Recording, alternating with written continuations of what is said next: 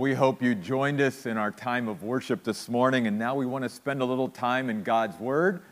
So I would like to invite you to open your Bibles to Isaiah chapter 7, the Old Testament prophet Isaiah chapter 7. We're going to suspend our Sunday morning series in the Gospel of Luke for 4 weeks, and we're going to speak to the needs of what's going on in our nation, in our world, and in our own individual lives for the next 4 weeks. Out of the prophet Isaiah. In Isaiah chapter 7, we're going to see that there's a national crisis. We're going to see that there's personal unbelief, and we're going to see that there is a profound prophecy that God gives to His people. And in the midst of all this as well, this crisis teaches us 3 things. This crisis that's happening to the nation of Israel in Isaiah chapter 7 teaches us about the inevitability of adversity and hardship in our lives.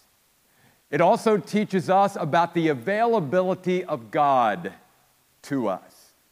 And then finally, we're going to see this morning, it teaches us about the absolute necessity of faith in dealing with everything in life, but especially crisis. I'd like you to look at the first 2 verses of Isaiah chapter 7. This sort of gives us the historical background, if you will, and the main players involved, except for Isaiah, who will be introduced to us in verse 3.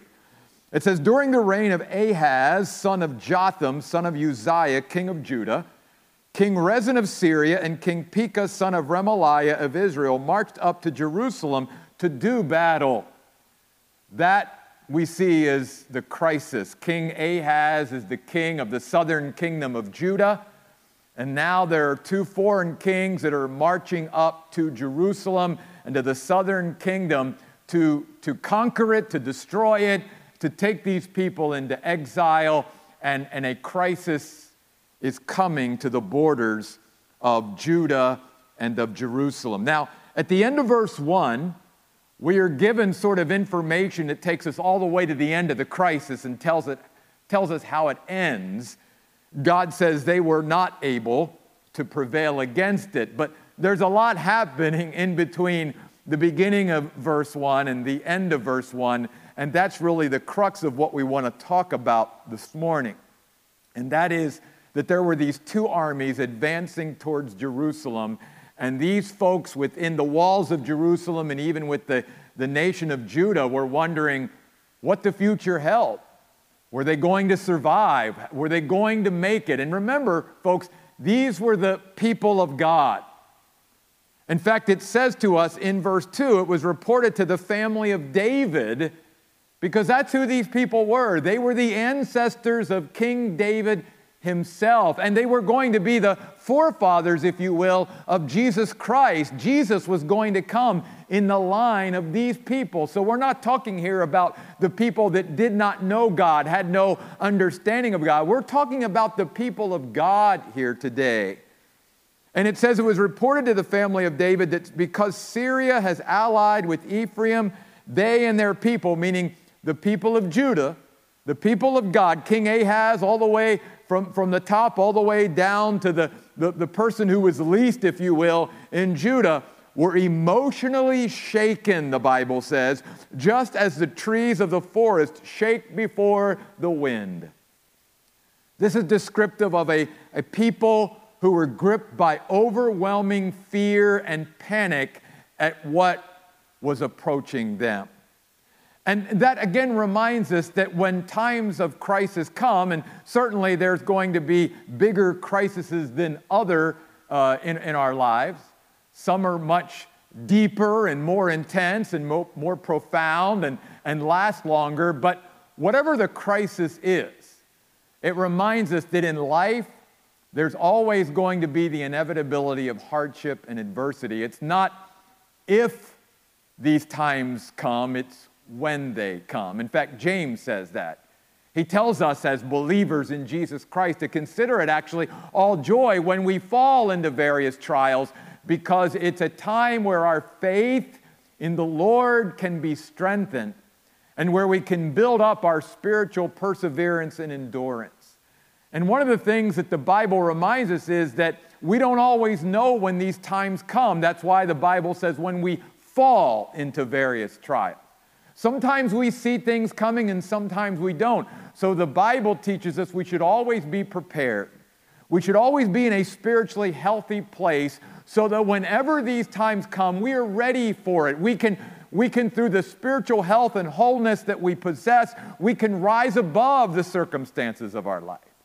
We not only can get through it, but we can actually then help others to get through it. We can lift them up as we have been lifted up. We can provide the comfort to them that God has already given to us through the trials of life that we have faced. So there is that any time a crisis comes into our life, it reminds us of the inevitability of hardship and adversity. And again, I want us to see in verse 2 the response of these people as even the enemy wasn't there yet. The soldiers, they couldn't even see yet, but they heard that it was coming, and they were shaking like the trees of the forest before the wind. So beginning in verse 3, we transition from crisis teaching us about the inevitability of adversity to crisis also teaching us about the availability of God. God makes himself available to us, always, at all times, in all situations, but especially in times of trial, in times of crisis, in times of adversity and challenge and trouble. God is making himself available, and he did that to the people in Ahaz's day and in Isaiah's day. In fact, he does so, first of all, by sending his prophet Isaiah to the king with a message from him. He sent his prophet. He sent a spokesman to the people of God to remind them of their God, of his character, of his word, and all of that. And so I say that to remind all of us that we need to make sure that we are listening not to every voice around us, but that we are making sure during times especially like this that we are listening to God's voice above all voices, and that we are opening ourselves up to those that we truly believe are the spokesmen for God, the spokeswomen for God, those men and women of God that he has said, I want you to give a message to my people. That's the position Isaiah had at this time. So the Lord told Isaiah, I want you to go out and I want you to take your young son, Jashub, and I want you to meet King Ahaz at the end of the conduit of the upper pool, which is located on the road to the field where they wash and dry cloth. A couple things from verse 3. Why does God tell Isaiah to take his young son? Because Isaiah's young son's name literally means a remnant will return. It was sort of giving even this King Ahaz an idea that even if the worst happens and one day your enemy takes you and your people into exile, there will always be a remnant of believing people. There will always be you will not be wiped out. There will always be a remnant that should give you hope. And why was King Ahaz up by these pools of water, inspecting, if you will, the water system that was going into Jerusalem?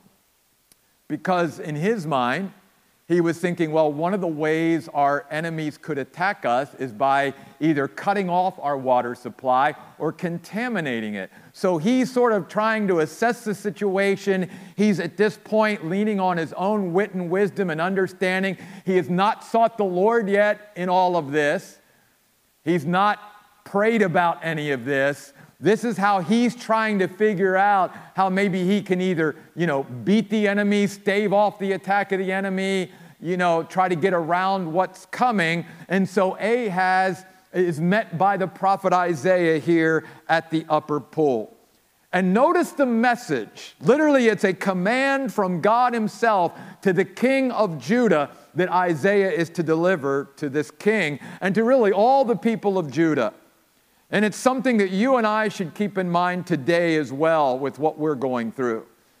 God tells him, make sure you stay calm. It means don't be filled with panic. Don't be freaking out, as we use that modern phrase today. Stay composed. Stay calm. Literally, stay still. Stay quiet. Don't be all stirred up and agitated. This is a message from God, not to those that don't know him. This is a message from God to his people, saying, stay calm. And then secondly, don't be afraid. Don't be afraid. And then don't be intimidated. The Hebrew here means don't be faint-hearted. Literally, be strong and courageous. You see, this is a message that we find throughout the Bible. From the Old Testament all the way through the New Testament, God is always telling his people, don't be afraid, but be strong and courageous and stay calm. What a great message for us today. Because God goes on to say that these two stubs, these two other kings, the king of Syria and the king of Israel, they're just smoking logs from God's perspective. In other words, God pictures them as sort of logs that are getting ready actually to burn out, not to consume anything else. He says, don't be intimidated by the raging anger of Rezin or the son of Remaliah. Even though Syria has plotted with Ephraim and the son of Remaliah to bring down your demise, don't be intimidated. Stay calm, don't be afraid. Be strong and courageous. They say, God saying what they're saying, let's attack Judah, let's terrorize it and conquer it. That was their strategy. First of all, before they even conquered it, their strategy, their philosophy was, let's terrorize it. It literally means to make one cower. And here's an important point for all of us. What we begin to cower under or cower over will eventually conquer us. That's why God tells his people, don't be afraid. Don't live in fear. Stay calm and composed and be strong in heart, because whatever we begin to cower under, whatever we begin to cower over will eventually conquer our lives, and we will become consumed by it, and it will control us rather than God controlling us. In fact, God has a specific promise through his prophet Isaiah to this King Ahaz of Judah. In verse 7, he says, for this reason, the sovereign master, the Lord says, it will not take place. It will not happen. God is basically promising Ahaz, you and the people of Judah, at least for this time, you're going to be all right. Not because it looks like it's okay. I mean, if you looked at the situation, if you were judging everything again through the sight of our eyes, it would look pretty bleak. And that's why the Bible teaches us, do not walk by sight, but walk by faith, because everything that King Ahaz and the people of Judah saw was that they were in deep trouble and on the brink of devastation and destruction, because these two armies were coming at them. And yet the word of God through his prophet to them was, it's going to be okay. And you and I have a choice throughout our lives, no matter whether we're going through great adversity or even the things we have to deal with every day that are much smaller. We can either listen to other voices, or we can try to judge how things are going to be based upon what we hear and what we see, or we can be tuned in to God and to his voice and to the promptings that he's giving us, and we can live that way. We have a choice. God's people have a choice today, just as they did in Ahaz's day. We can choose fear or we can choose faith. And we're going to talk about that in just a moment. Then in verse 8 and 9, God is basically going to give King Ahaz, through the prophet Isaiah, a brief description, if you will, of why this plan of theirs is not going to work or how he's going to bring it to an end. And we're going to come back to the end of verse 9 in a few minutes, but I want to keep going in verse 10. So the Lord again spoke to Ahaz through Isaiah, ask for a confirming sign from the Lord your God. God even says to this king, King Ahaz, the king of his people, you can even ask for a miracle. You can ask for me to do something supernatural. Wow.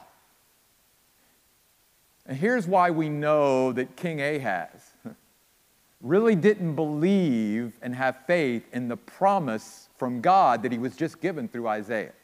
Here's how we know that. Because Ahaz sort of feigns this sort of, false humility and whatever. Like, I don't want to bother God for a sign. I'm paraphrasing verse 12, but Ahaz responds to Isaiah, well, I don't want to ask. I don't want to put the Lord to a test. The problem is, it wasn't the Lord that was being tested here. Guess who was being tested? Ahaz was being tested. God was putting King Ahaz to the test. Why do I say that? Because by giving him this promise, and then God saying, let me give you a confirmation, let me give you an assurance, once you begin to put your faith in me, that was a test of whether Ahaz even had any faith in there to be able to ask for a sign or not. You see, the Bible teaches us in 1 Peter chapter 1, verse 7, that trials, times of adversity, hardship, crises in our life, they show the character of our faith. You see, they show what's really there by the way we respond, by the way we react, you see. Evidence, like God wanted to give to Ahaz here, doesn't create faith, it only confirms the faith that's already there. And Ahaz is like, no, I don't want to ask for a sign. I don't want to put God out. I don't want to put him to the test. Well, see, if he really had faith, he would have said, God, I want you to do a miracle that I can see just to confirm, just to assure, but he didn't ask for that. So Isaiah replies in verse 13 to the king. Pay attention, family of David. Notice Isaiah isn't just talking to the king here. He's talking to all the people of God, the inhabitants of Judah. He says, do you consider it too insignificant to try the patience of men? Is that why you are also trying the patience of my God? For this reason, the sovereign master himself will give you a confirming sign. Look, this young woman is about to conceive and will give birth to a son. You, young woman, will name him Emmanuel. Now remember at the beginning, I said that crisis not only teaches us about the inevitability of hardship and adversity, it also teaches us about the availability of God. And throughout this passage, more than anything else, that's what you're seeing here. God, through the prophet Isaiah, being sent to King Ahaz and to the people of Judah, he's making himself available. He's offering the people of God a spokesman that can speak to them and bring strength and comfort and encouragement to their hearts. He's offering them a promise that they will be okay if they simply trust him. And now, from this profound prophecy that Isaiah gives to the king and to the people of God, he's also offering them his presence and his power. Let's talk about his presence. Because God says the name of this child is going to be called Emmanuel, which literally means God is with us. I believe that there was a young woman in King Ahaz's day that was pregnant and that bore a son, and they named him Emmanuel. And it was a sign for the people of that day. But we also know that Isaiah 7:14 is more readily known and applied to the birth of our Messiah, our Savior, Jesus Christ. That God, even through that, had a further fulfillment of this prophecy, this profound prophecy. In that he wanted to remind the people in Ahaz's day, as well as the people of our day, that God is with us. His presence is with us, and He's making Himself available to us. And I want to remind all of us that today. God is with you today. He hasn't left you. He hasn't abandoned you. He hasn't forgotten about us in all of this. He's with us every moment of the day, and He wants us to draw upon His presence in our life, as well as the promises that He's given us in His Word and through His Spirit, and to be able to live off of those and rise above the circumstances, you see. But God also wants to remind us it's also going to be through His power. His power. And if His power can bring about the birth of a child by a virgin, if He can do that, then again, is there anything too difficult or too hard for the Lord? And if His power can create the universe that we live in, if His power can sustain the universe that we live in, if His power can do things like miracles of raising the dead and even raising Himself from the dead as Jesus did to show that He was the Son of God, and even bring about the birth of a child by a virgin, then what can His power not do? And so God is saying to His people, are we going to live, in our own power and strength, which has much limitations to it, or try to live off the power and strength of others? Or are we going to tap into the supernatural, unending, infinite power of God and be able to get through whatever life trials we face? This is how God was making Himself available to the people back then, and this is the same God that is making Himself available to the people of God today, and to anyone who wants God to be a part of their life. He's saying, I've given you promises. I've given you my presence. I've given you my power. That's how I want you to live. I haven't cut myself off from you. I'm as available to you now as I've ever been. I also want to bring you back to this phrase, both in verse 14, God is called the sovereign master. He was called that as He made the promise that Isaiah gave back in verse 7. Why do I want to bring us back to that in a minute before we get to this whole importance about talking about faith? Because as Christians even, I think we have to be reminded, do we really believe that God is sovereign? That He is the sovereign master of this universe? And that specifically, I'm going to talk about this at this particular stage of where we're at, even in this crisis. Do we not still believe that our God holds the keys of life and death? Or somehow do we believe that we have taken those keys of life and death away from God? And I guess I would just ask for any of you that believe that you now have control, or someone else has control over life or death other than God. How did you get those keys away from Him? God alone has the key of life and death. And if we truly believe that God is the sovereign master of the universe, and we are placing our trust and our faith in Him, then I think our whole attitude, our whole perspective can change no matter what the circumstance, no matter what the crisis. In fact, back in verse 4, when God sends Isaiah to King Ahaz, it's basically to command an attitude adjustment to the king. The king is not in a good place, and God knows it. And God says, go to the king and tell him, remain calm. Don't be afraid and don't be intimidated. Obviously, that meant he was all three. He was intimidated, he was afraid, and he was not remaining calm.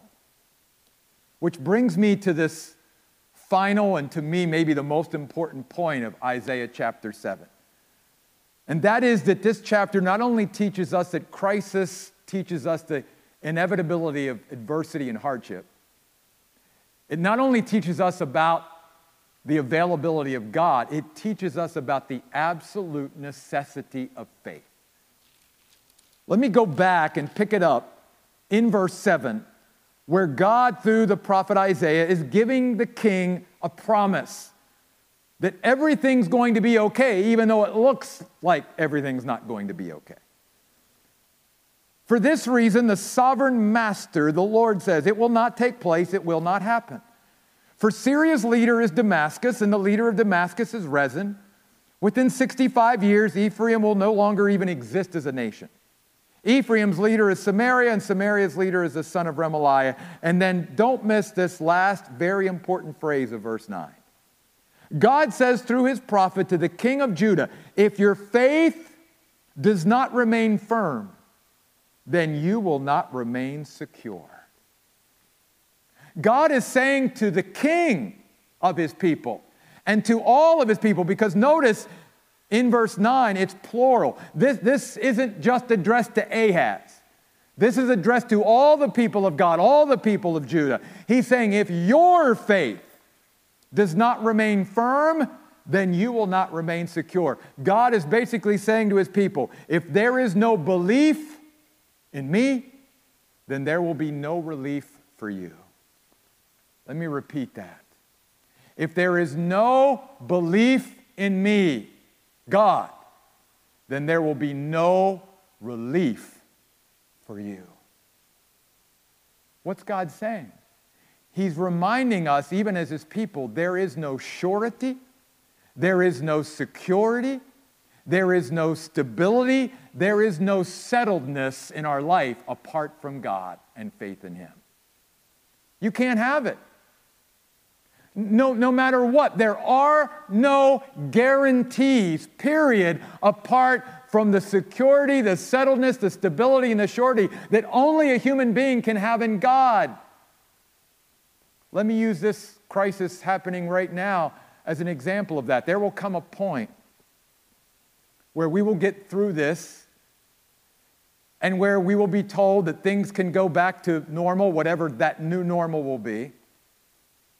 But there will never be a time where anyone will be able to honestly look any of us in the eye and say, but there's a guarantee that you'll never catch anything, you'll never give anything, you'll never carry anything, because no one can make that kind of guarantee. And the reason I want to say that today, even especially to the people of God, is if you allow fear to settle in right now in your life over this, fear, even after this is maybe seemingly past, fear will take on a life of its own in your life. And you will begin to live your life not by faith, but by fear. Because as you begin to think about it, as you go out of your house, you'll never be able to have the guarantee that you know for sure that you're not going to get something from somebody, or you're not going to give something to somebody, that something can't happen, because there is no guarantee, humanly speaking, that anybody can ever give. So that's why our primary security and stability and settledness and surety has got to come from the Lord. And that's exactly what God's saying here to his people. If there is no faith, if your faith does not remain firm and secured in me, then you won't be secure, ever. Because I'm the only one that can truly make you secure and stable and settled. I'm the sovereign master. No one else is.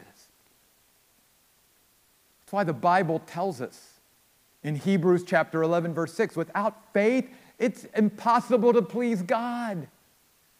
You and I can't please God if we're living apart from fully resting and relying on him, and we're somehow trusting in other things. That's why Paul told the Romans in Romans 14:23, whatever is not of faith is sin. Think about that, my friends. That means that if I'm making a choice or decision in my life that is not being prompted or birthed in me by God, but I'm basing it on something or anything else other than God, and I'm going ahead with it, I'm not convinced that what I'm about to do, what I'm about to choose, the decision I make, does not have God's approval, then the Bible says that's sin. Why? Because that means I'm living disconnected from God. And that's really, in essence, what sin is. It's, I got this, God, based upon everything that I'm seeing, everything that I'm hearing, God. I don't need to come to you and primarily get my marching orders and how I'm to live my life. I'm figuring this out on my own. That's where Ahaz was. That's where the people of God were in Isaiah's day. And that's why God had to send Isaiah to them and said, wake up. You don't need to live in fear. Choose faith over fear. Because whatever is not of faith is sin. I think one of the saddest, most sobering verses in all the Bible is in Luke chapter 18. I believe it's in verse 6, where Jesus is teaching his followers on prayer. And at the end of that teaching on prayer, he says, when the Son of Man comes back to earth, will he even find faith on the earth? And the suggestion of Jesus' question is that his own people will not be characterized by faith when he returns. It doesn't mean there won't be a remnant, just like in Isaiah's day, of those who just are going to trust God and get their prompting from him instead of everything around them, which also means sometimes that there's going to be tension, because it means we're not always going to follow what the world and everyone around us says we should do. But faith is living by the prompting of God, not by the pressure from the world.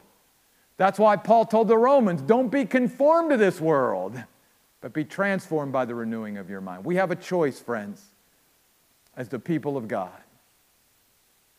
We can choose fear, we can choose despair, we can choose hopelessness, or we can choose to trust the Lord. I'd like you to look at a couple other verses with me this morning before we wrap this up. Isaiah chapter 28, verse 16. Isaiah chapter 28 and verse 16. Isaiah had a lot to say about trusting the Lord and our faith. And notice what he says here in verse 16 of chapter 28.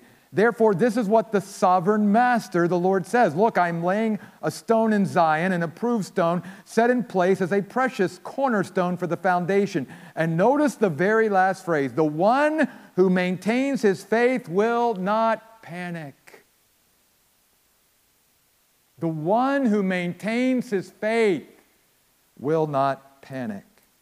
And then chapter 30 and verse 15.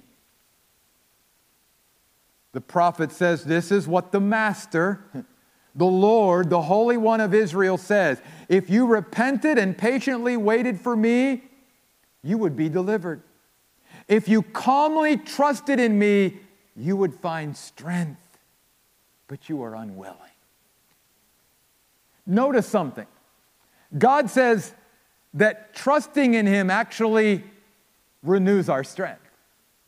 That's why later on in that very famous passage of Isaiah 40, the prophet says, those who wait on the Lord shall renew their strength. It's another way of saying we trust the Lord. We put all of our weight upon him. We are fully relying and resting upon him, because when we don't, our strength is sapped out of us. We become weak rather than strong, which makes it even harder to handle the trials and adversities and hardships and crises that we face, because we don't have the spiritual inner strength to be able to rise to the occasion and to handle it. That's why the prophet Isaiah and his message to God's people is still relevant for us today.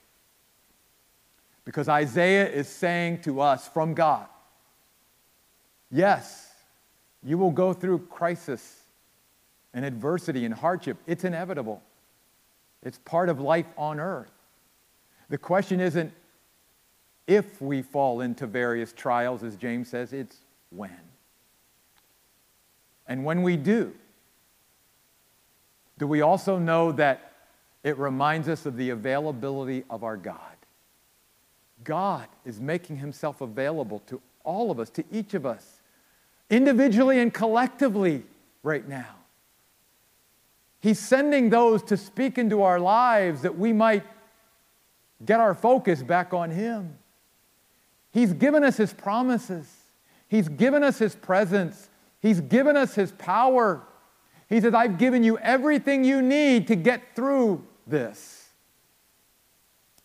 So, it also reminds us that these times teach us the absolute necessity of faith.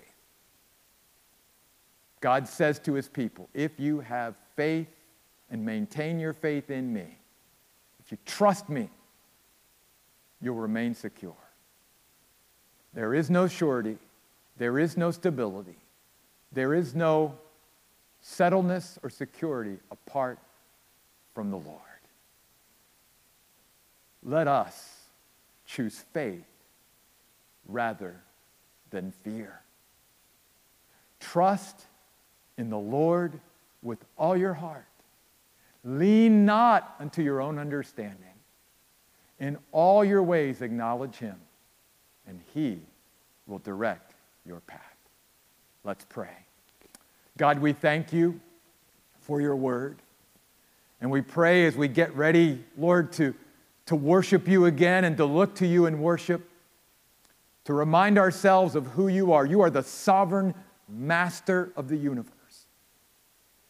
And you alone, Lord, give us our settledness, our stability, our security, our surety. Nothing else or no one else can ever guarantee that. Either we're going to choose to put it all on you, or we're going to trust in everything or everyone else around us, including ourselves. God, I pray today that as the people of God, we have heard you, we have seen you, and we will choose you, God, over anything and everything else around us. These things I pray in Jesus' name. Amen.